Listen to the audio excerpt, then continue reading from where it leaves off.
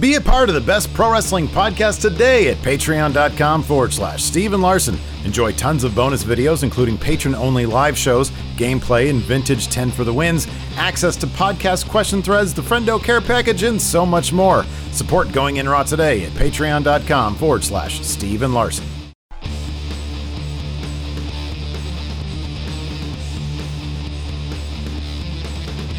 Hey, friendo, Steve here. And Larson. And on today's Going In Raw news brief, Triple H talks his retirement, and we preview tonight's AEW. Speaking of which, Triple H also had something to say about All Elite Wrestling and the Wednesday Night War.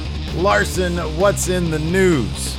So Triple H appeared on the Bill Simmons podcast in a fairly wide-ranging interview, as you mentioned, talking retirement, talking Wednesday Night Wars, and specifically why the game thinks WWE would have an advantage in any sort of head-to-head competition against AEW, or I guess any potential competitor. This we had to say, quote, "It keeps you fresh, strong when you look back over this." And I'm not going to belittle anybody's anything, because that's not the intent. When you look back at a track record of a company that could shift, pivot, and move, it might take time. It doesn't happen on a Thursday.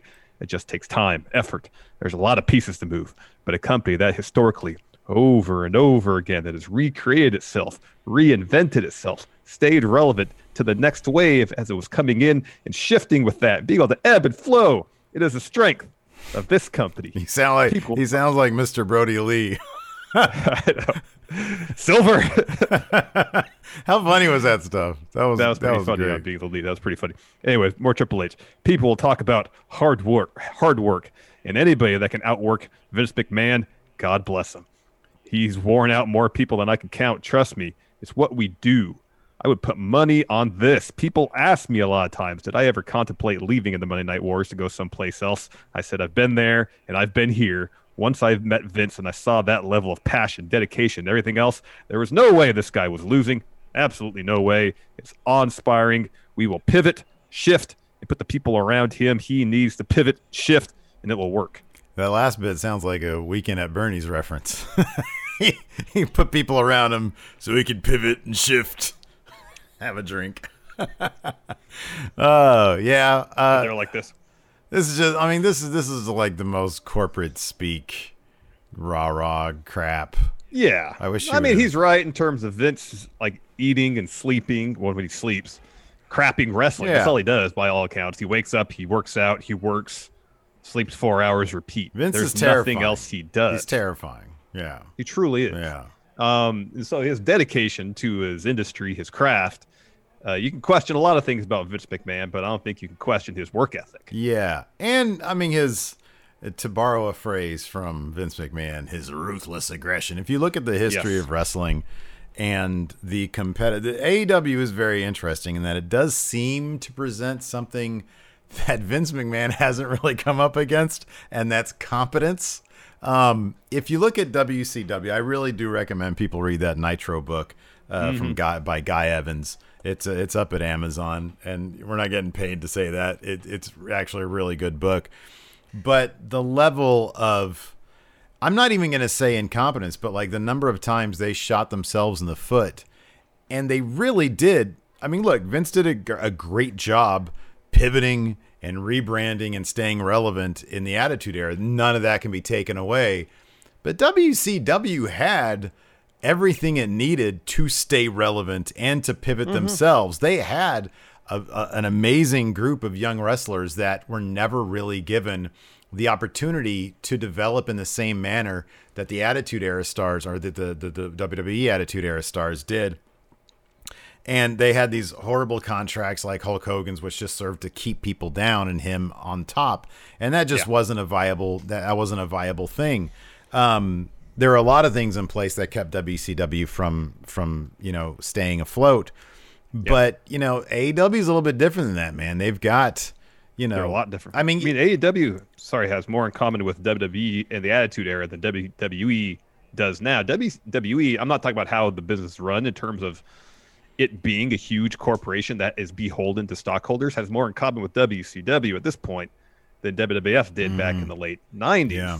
They're not the privately held, company that can pivot without really having to answer to anybody. WWE now, they have stockholders to answer to. Yeah, they can pivot, but at the end of the day, they still have someone to answer to. Yeah. AEW doesn't. That being said, I mean, in terms of the Monday Night Wars, like WWE or the Wednesday Night War, whatever you want to call it, WWE has a lot of resources at their disposal. Brian Alvarez mentioned, months ago when the pandemic was a couple months deep, he was saying, if they don't air shows, they don't survive as a company. They don't survive as a business because they have these contracts with TNT. They have to air shows. They have to do something. So they couldn't just stop or else their business would go away. So they're still not exactly on, the firmest of grounds. Yeah, Tony Khan's dad is a billionaire, but he's not going to want to pump a bunch of money into a failing proposition. That doesn't happen. That's not good business. So WWE, they do have all sorts of resources. But, just like with WCW, tides shift, fortunes shift very, very quickly. Yes. They have everything. They're the king of the mountain. There's no denying that right now. In 4 years' time, when new TV deals are up for negotiation, and if ratings are still what they are, they're not going to get anywhere close to what they're getting now. And not to say that alone would be enough to put WWE in peril, but it would definitely change their fortunes. Yeah, I mean, there's no way we can tell what that would be. I mean, nobody expected to get. Apparently, WWE expected to get more than they got this time, but a lot of other people didn't expect that they would get that. Two basically $1 billion deals. So I don't know. Nobody knows what the landscape's going to be like 4 years from now. Anyways, Triple H had a lot to talk about, including his own retirement plans. He said he is more or less retired, but that came with a pretty big caveat. These transcripts come to you from Sportskeeda. He said, "I just feel like there's a moment where you go, I'm retired, but you're not. I'd rather just not say it. And if the right opportunity comes up that everybody believes is right, and I believe I can do it without falling apart, me or the match, then okay, I would consider it. I'm not at a point where I would say absolutely not under any circumstances, but probably not that far off. The thing for me that's good is I'm so transitioned over and satisfied with the other aspects of my career, my life, and everything else. I get as much fun and excitement out of watching others do it and succeed at it."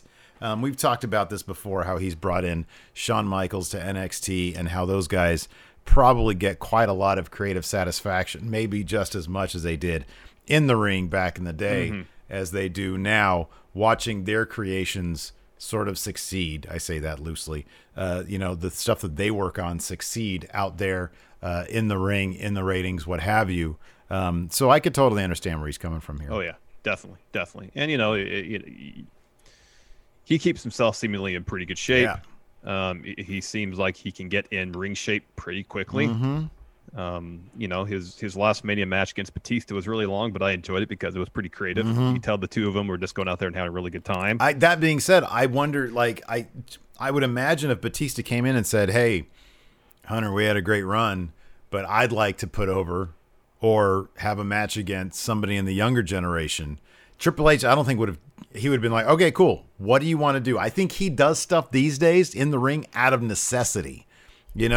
Saudi Arabian government That's what Batista wanted to do. He wanted to have his final match against Triple H. He wanted that. But if he had wanted something, if he'd wanted something else, Triple H would be like, "Okay, cool. What do you want? We'll facilitate that. If it involves him, okay, let's see what I can do." So yeah, he seems pretty happy not stepping back in the ring. Totally. Speaking about people stepping in the ring, we got an AEW tonight. First item on the docket.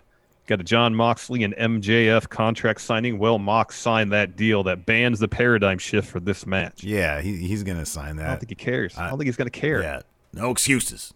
Then we're going to wait. Does this actually happen tonight? Tables match tonight? Really, Matt Hardy? Yeah, man. Wow, that's awesome. They're not going to wait for All Out for that one. That's cool. Nope. Matt Hardy versus Sammy Guevara in a tables match.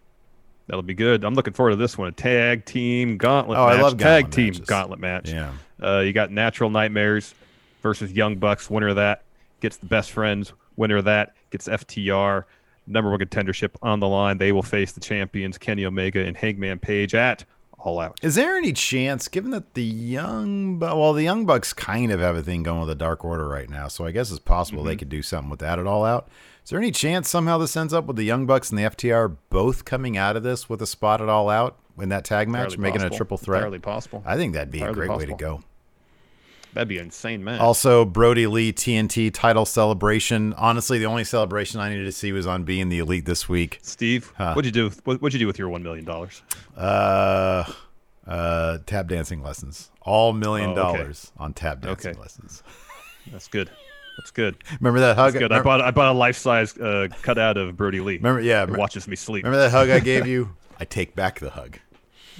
Anyways, we also have Big Swole versus Britt Baker and Penelope Ford. Mm-hmm. That's right, a handicap match, huh? Yeah, we got an 8-man tag match. You got the Lucha Brothers and the Butcher and the Blade taking on Joey Janela, Sonny Kiss, Brian Pillman Jr., and Griff Garrison. I know he's eating the pin on that one. Yep. That's great that Pillman Jr. is doing more stuff with AEW, though. And then, of course, returning to commentary, the demo god himself, Chris Jericho. That'll be a lot of fun. It will be. Yeah. It shall be. Still no Excalibur, huh?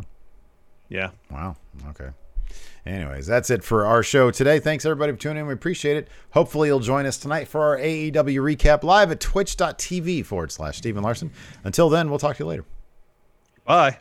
Be a part of the best pro wrestling podcast today at patreon.com/Steven Larson. Enjoy tons of bonus videos, including patron-only live shows, gameplay, and vintage 10 for the wins, access to podcast question threads, the Friendo Care Package, and so much more. Support Going In Raw today at patreon.com/Steven Larson.